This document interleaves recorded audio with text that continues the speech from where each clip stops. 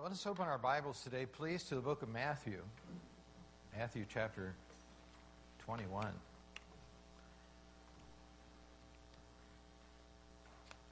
I'd like to talk to you today about when Jesus comes to town.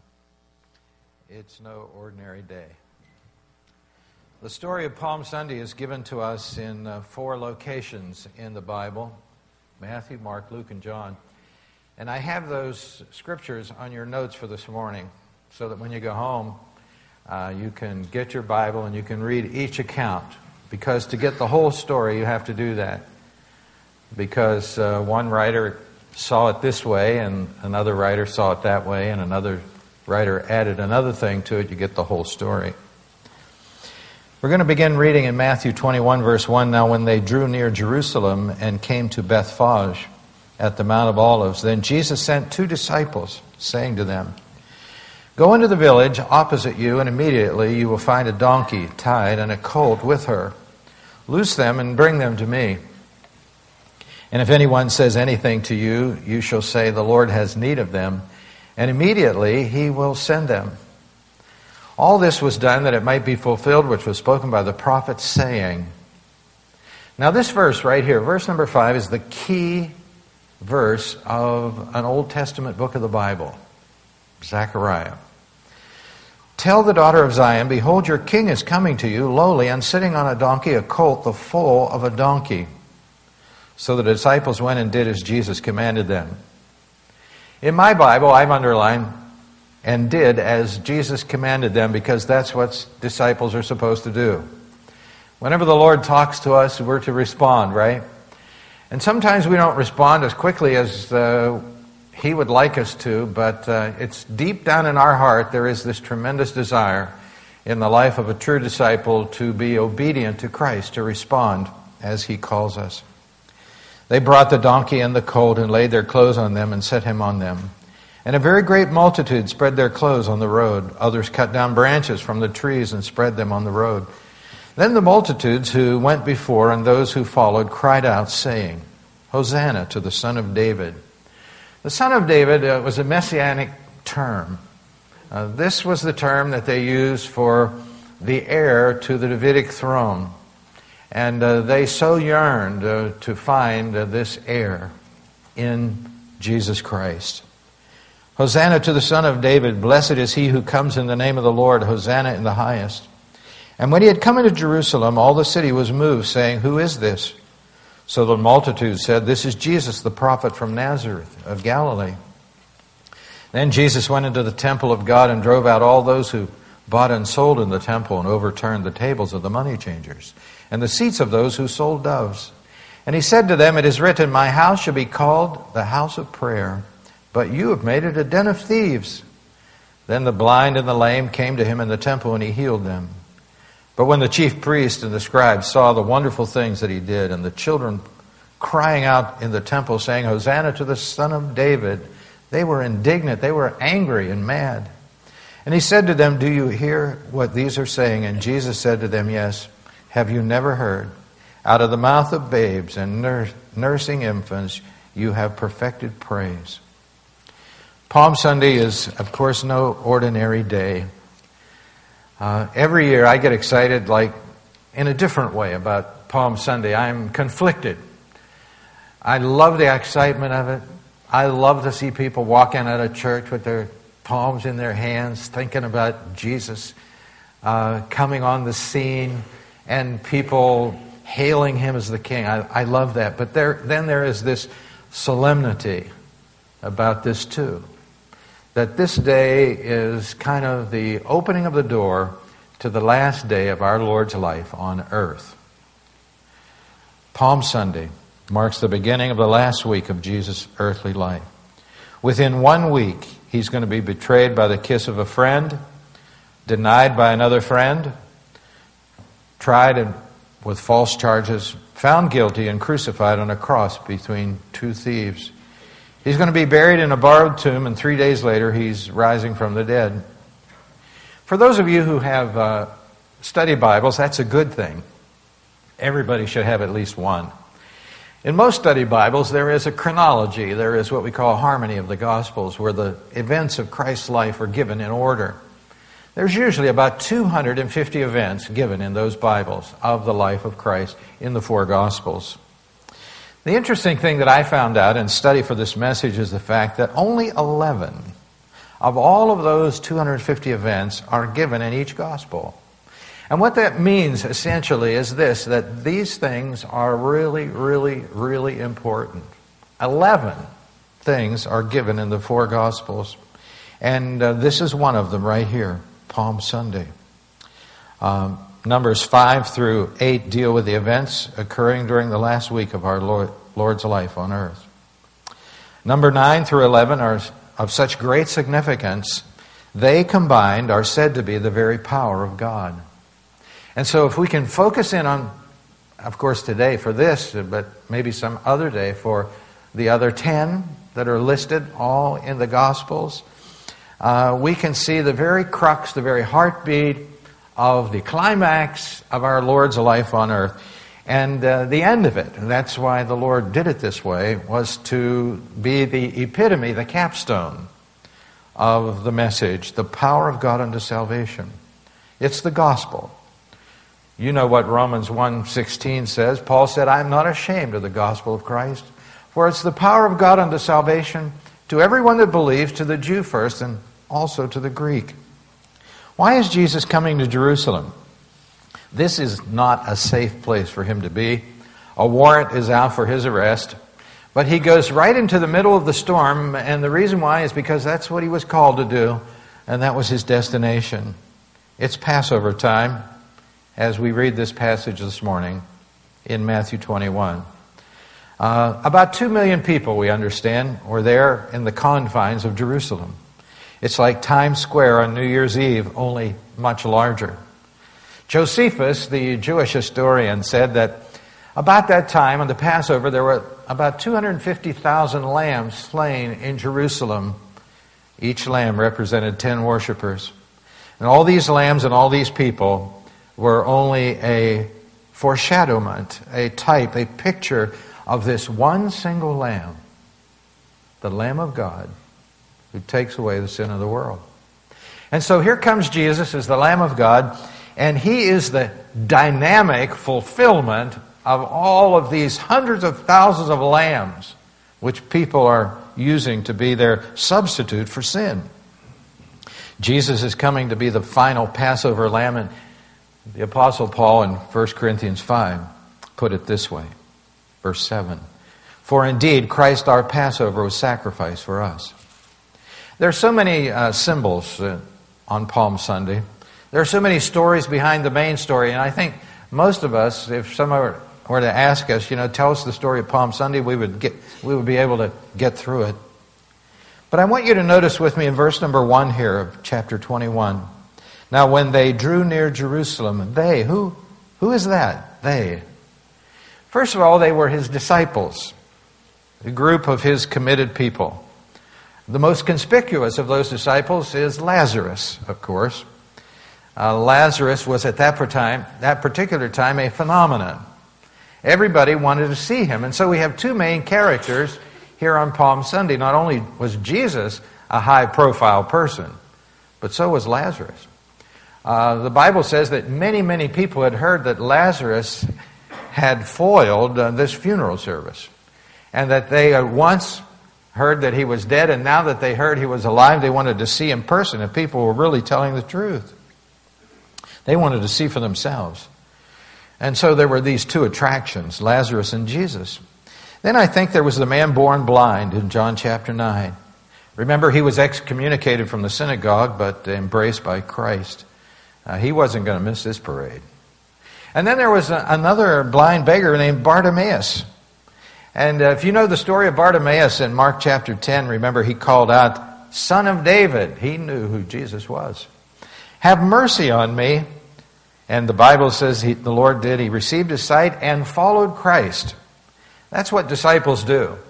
Whenever they're touched by God and when Jesus intersects their life, they're so changed that they are impelled, aren't they, by the love of Christ to follow Christ. Then there's Zacchaeus. You remember him. He's the guy up in the tree. The Lord said, come down out of that tree. I'm going to your house. I think that would be a shock for Zacchaeus' wife, don't you think? She would say, please give me a couple hours at least to get this place in order. Jesus said, I'm going to your house. And the thing I like about him is the fact that he was so quickly converted. You know, some people are like slowly converted. You know that? They come to Christ, they make a decision for Christ, but it's slow. You know, it's like they take baby steps. They don't go too fast. Not Zacchaeus. Zacchaeus came down out of that tree running, his feet on the ground. I was so excited about his conversion because, you know why? He said, now listen, now since I've met Christ, I'm going to give half of what I have, my wealth, to the poor. Now you know a person is really converted if they do that, right? And then he said, if I've stolen anything, I'm going to give back to them fourfold what I've taken from them. I can see it now in his place of business, a big sign out front, come and get your fourfold refund. And people are lined up around the block because he's been ripping people off for a long time. But when Christ comes into your heart, you can't do that. You know that? You just have to be honest, right? You have to exemplify what Christ is. I think the two blind men were there of Matthew chapter 20. They couldn't hold back. They wanted to be a part of this parade because they said the very same thing. Have mercy on me, son of David. And you know, those are powerful words, have mercy on me. And when the Lord hears those words, He comes. He comes. You ever feel pretty estranged from God, you say that, Lord, have mercy on me. The Lord comes. And then there were the 10 men, remember, with leprosy? I'm sure some of them were there. There were so many people that Jesus had touched and had changed their lives. They wanted to be around Him. And so here He comes with His, I guess we could say, motley group of disciples. They were a motley group, but they were committed to Christ because He touched their life. He came into town and He knew what He needed to fulfill this Old Testament prophecy. He needed 2 donkeys. And He said, listen, I want you to go find them over here, and when you run into them, just tell them the Lord has need of them. And they'll give those donkeys to you. Now that's pretty, I think you would have a question if you were a disciple, right? I might get in trouble if I'm found pulling these donkeys out from in front of this guy's house. Most Bible scholars believe that the owners of the donkeys were believers. They were committed disciples too. There's no prearrangement here. Whenever they heard the Lord's command, they responded. They didn't hesitate. Jesus wanted an untamed donkey to get on, to show that He had power over not only all nature of all kinds. And what was this all about? It was about His claim as Messiah.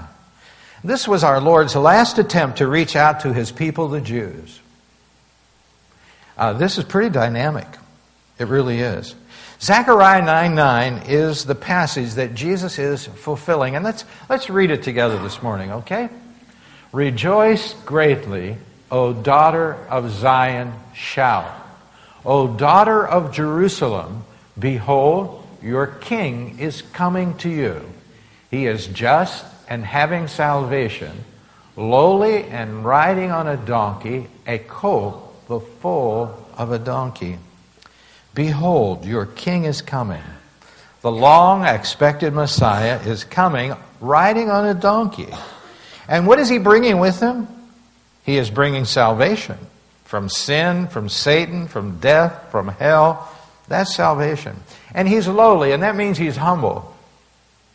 And so the symbolism is pretty vivid here. A donkey was an animal of peace. Whenever you look at a donkey, they don't look very warlike, do they? I remember many years ago we were on a mission trip in Haiti. And, American missionaries, they're not fit for climbing mountains. They're not in shape usually. But the Haitian people are. They just climb up and down those mountains so easily. And so they said we were going to have this meeting on top of this hill in this church. And all the Americans looked up and said, well, now how are we going to get up there? And so the Haitian pastors had brought all these donkeys for us to ride up the side of this mountain on. And it was the funniest sight you ever saw because those donkeys, some of them were really small. And so we mounted up. And then we headed up, and it was like we were holding on for dear life. It didn't look like this at all. Take that off the screen. It didn't look like that at all. We were headed up on the top of this hill, and I remember my donkey was getting tired for some unknown reason. And I said, this donkey's not going to make it. And I'm going to have to get off. And then the Haitians came around and they got behind the donkey and they started to push the donkey, and what a sight it was. So the donkey was pulling me and they were pushing the donkey up the side of the hill. So the moral of the story is this: a donkey is not very warlike. Jesus came as the Prince of Peace. This is his grand entrance. This is his last offer of salvation to the Jews. This is the final exclamation point on John 1:11. He came unto his own, but his own received him not. He reached out to them in this dynamic way to fulfill this prophecy. Jesus came the first time to bring peace to the human heart. Romans 5:1, being declared righteous by faith, we have peace with God through our Lord Jesus Christ. The second time, he's coming to bring war. The first time, he's coming as Savior, and that's the age of grace. And we have this privilege right now, in this unique time, to take the gospel to people who have never heard. And we're trying to do that as best we can. But one of these days, when Bible prophecy is completely wrapped up for this age of grace, the Lord's coming back, as we know, in the rapture. And he's coming back later in the Revelation. And he's coming to judge this world for its sins. And he's coming on a horse, not a donkey. Some of you saw the movie a few years ago, War Horse. And after I went and saw the movie, I came back to the church, and I know a few people in the church that like horses. And I said, don't go to see that movie. You won't enjoy it. Because there's a lot of abuse in that movie of these horses being used in World War I as means of battle on the battlefield. But one of these days, it's not going to be Palm Sunday. One of these days, it's going to be Judgment Day, and Christ is going to come back as King of Kings and Lord of Lords. Revelation chapter 9 records that. Now I saw heaven open, and behold, a white horse. And he who sat on him was called Faithful and True. And in righteousness he judged and made war. His eyes were like a flame of fire, and on his head were many crowns. He had a name written that no one except himself knew. He was clothed with a robe dipped in blood, and his name is called the Word of God. Well, Jesus here is obeying his Father's words when he comes riding into town on this donkey. There are other symbols. They laid their clothing on the road. That was a symbol of submission to a king. And so these people watching Jesus coming into town, they were adding it all up. People are calling him the Son of David. That means he could be the heir to the throne of King David. They are fulfilling these Old Testament prophecies left and right. And he is indeed, according to Zechariah chapter 9, verse 9, riding on a donkey. Then they are participating with their palms. Suetonius, the Roman historian, said that back during this time, the Jewish coins from the first century had palm leaves engraved with the accompanying inscription, the redemption of Israel. And so a palm was a sign of victory. And so these people just knew that any minute Jesus was going to send them home to get their swords, to come back and launch a campaign of insurrection against the Roman Empire, or at least the subjugation of the nation of Israel under Rome. Well, the Jewish disciples, they were expressing their hope one to another that Jesus would be the one to lead them to victory. But Jesus wasn't interested in that type of a victory. These palm branches are very significant. They really are, because we better become acquainted with them, because Revelation 7:9 says this. After these things, behold, I looked, and behold, a great multitude, which no one could number, of all nations, tribes, and peoples, and tongues, standing before the throne and before the Lamb, clothed in white robes with palm branches in their hand.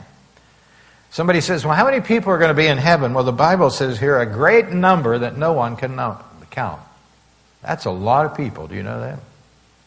And when they come around the throne, they're going to have their palm branches and they're going to be waving it because this is a victory time in heaven with the Lord. And so our little reenactment, our little symbol today of taking these palm branches out and waving them around or taking them home and putting them in a place conspicuous in the house, that's our sign too, that we are on the victory side. Amen? We're on the victory side. Verse number 12 is something that people never, ever talk about on Palm Sunday, but I'd like to share a thought from that with you this morning. Jesus went into the temple of God and drove out all those who bought and sold in the temple and overturned the tables of the money changers and the seats of those who sold doves. Here we find the care for the people. You know, Jesus was coming to this temple, and he really cared about the people. There is a twist, a surprise, in Luke chapter 19. Would you turn there, please, with me? Luke chapter 19. It's not far from where you are. And how many times have I read this, and how many times have I had the same reaction? In Luke chapter 19, verse number 41.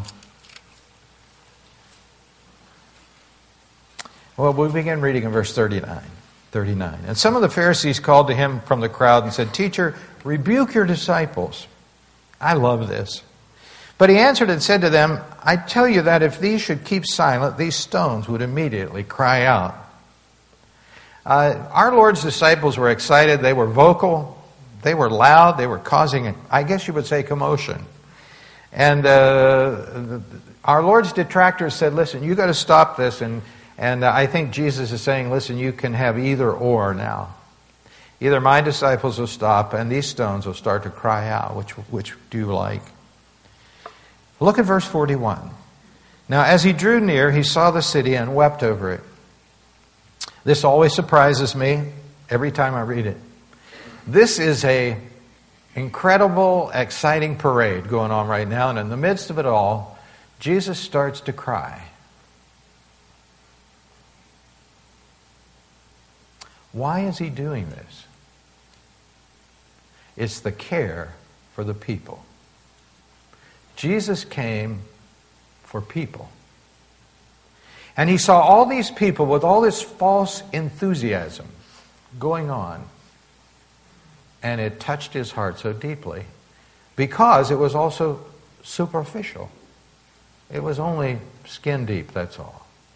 These very same people that were hailing him as Son of David would be chanting in the near future, "Crucify him, crucify him."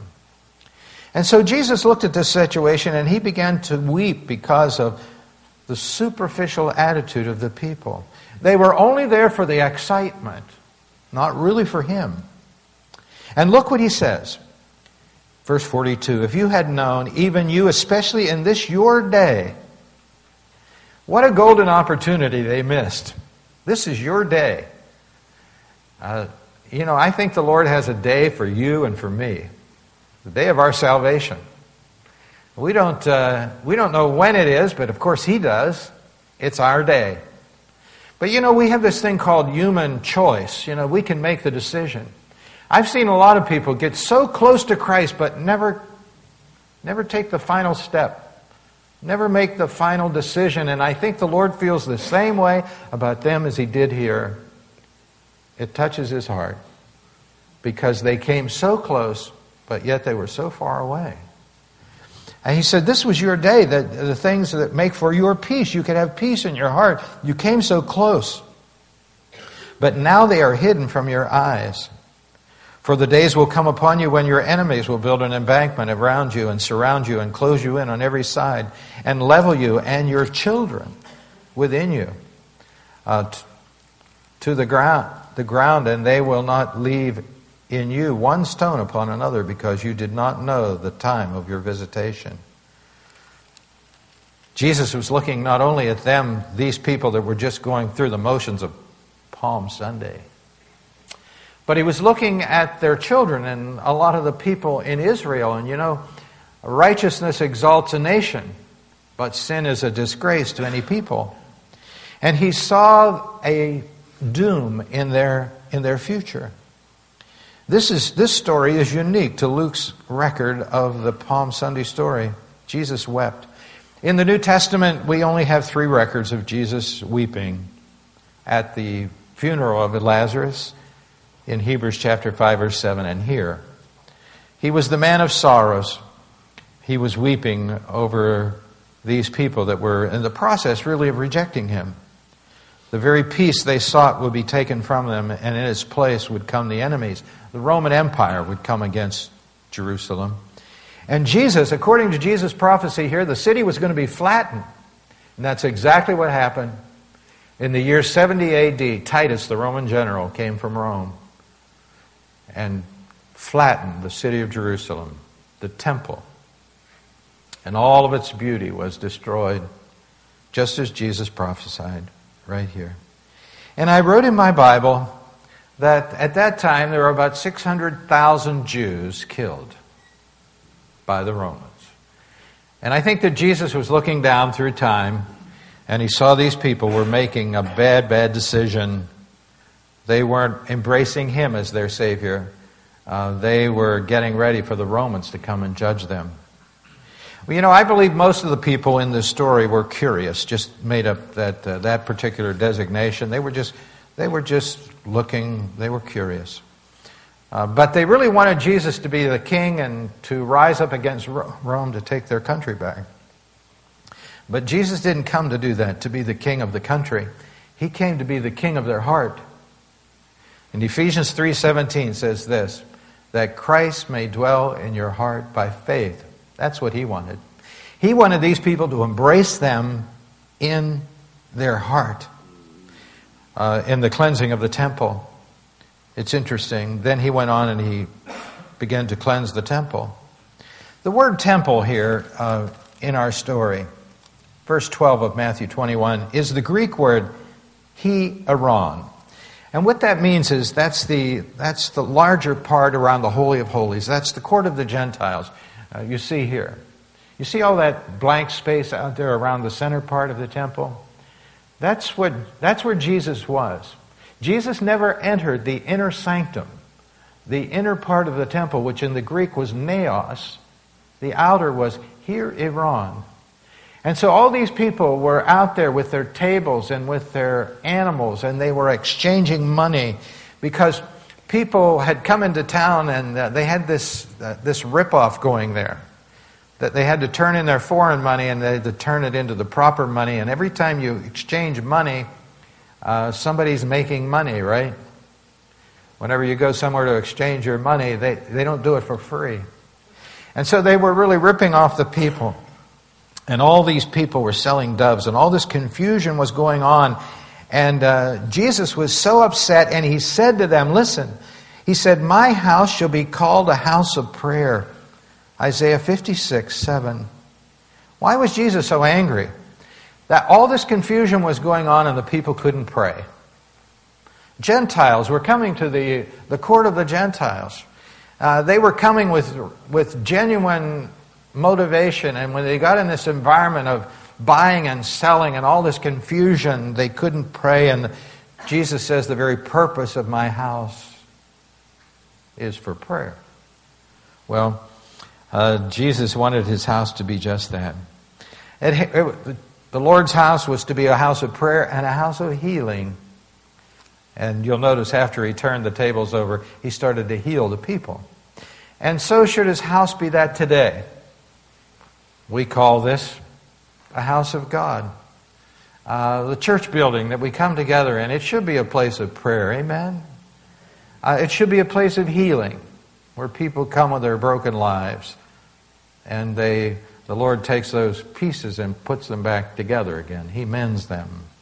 He repairs them. That's what the church should be. But more than that, The temple is gone. It's no longer on the mount in Jerusalem. They tore it down. But Jesus moved out of the temple. And you know where he came? He came to our heart. To our heart. The Lord's goal in this age is for my heart to be his temple. You know why? Well, 1 Corinthians chapter 9, verse 19 talks about it. It says, "Do you not know that your body is the temple?" Now that's the Greek word naos, the Holy of Holies. Not here, Iran, but naos. That's where God dwells. Whenever we accept Jesus as our Savior, he comes in the person of his Holy Spirit, and he moves into our life. And I'll tell you what, our life is never the same. Amen? It's never the same. Our life is the temple of God. God's temple is our heart. And what happens is he begins to cleanse us, doesn't he?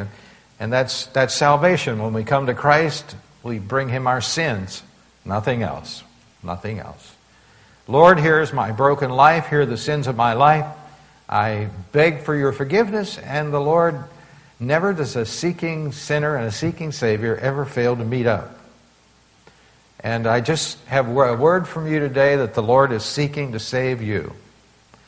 He is here. And I know sometimes people make decisions along their life, and sometimes those decisions don't work very well. And I always encourage people, if you have a decision that doesn't work very well, get one that does.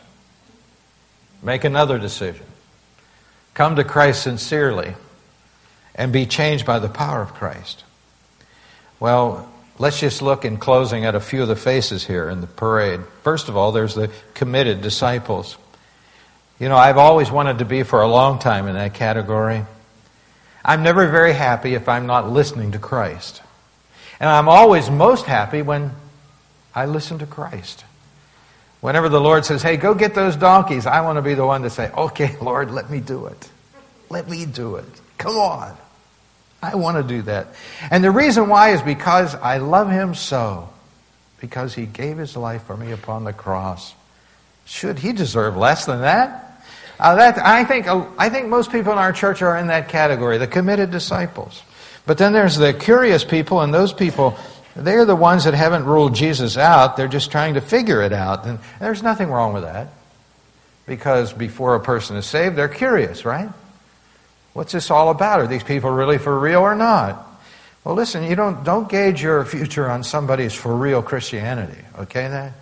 Gauge your future on Christ and Christ alone. And then there's the calloused. Those are the religious leaders. They had a hard heart. Well, listen, I have news for you. God loves them too. God loves them too. Jesus loves them. You might say they're so despicable, they're trying to kill him. But you know, they're the very people for whom Christ died. And then there's another group of people that I haven't mentioned this morning, and that's the Greeks in John 12:20. They came up to the temple to seek Jesus, and they came into town and said, "We want to seek Jesus." And maybe that's where you are this morning. Maybe you came to church and you're one of those seekers. You just want to see Jesus. Well, I'll tell you what. Just open your eyes of faith and look at him this morning. He died upon the cross for your sins. He could do nothing more than that for your soul's salvation. Jesus has done everything possible for your soul to be saved. All you have to do is say, "Yes, I believe. I'm coming to you in repentance and faith, Lord. Receive me as your disciple." And I'll tell you, the Lord will come into your heart and he'll change your life. There's certainly enough categories this morning for us to be in one of them, isn't there? Let's bow our heads in prayer. With our heads bowed and our eyes closed this morning, I'd like to ask you to at least put yourself in one of these categories. The first is a committed disciple. As best you can, you try to respond whenever the Lord speaks to you. If God tells you to do something, you step up and say, "Okay, Lord, I'll do it. I'll do it with joy." Maybe you're here and you're just curious. You haven't ruled out Jesus. You're just trying to figure it out. Well, that's good. That's a good thing. Maybe you're here and you have a hard heart. And you're saying, well, you know, I know that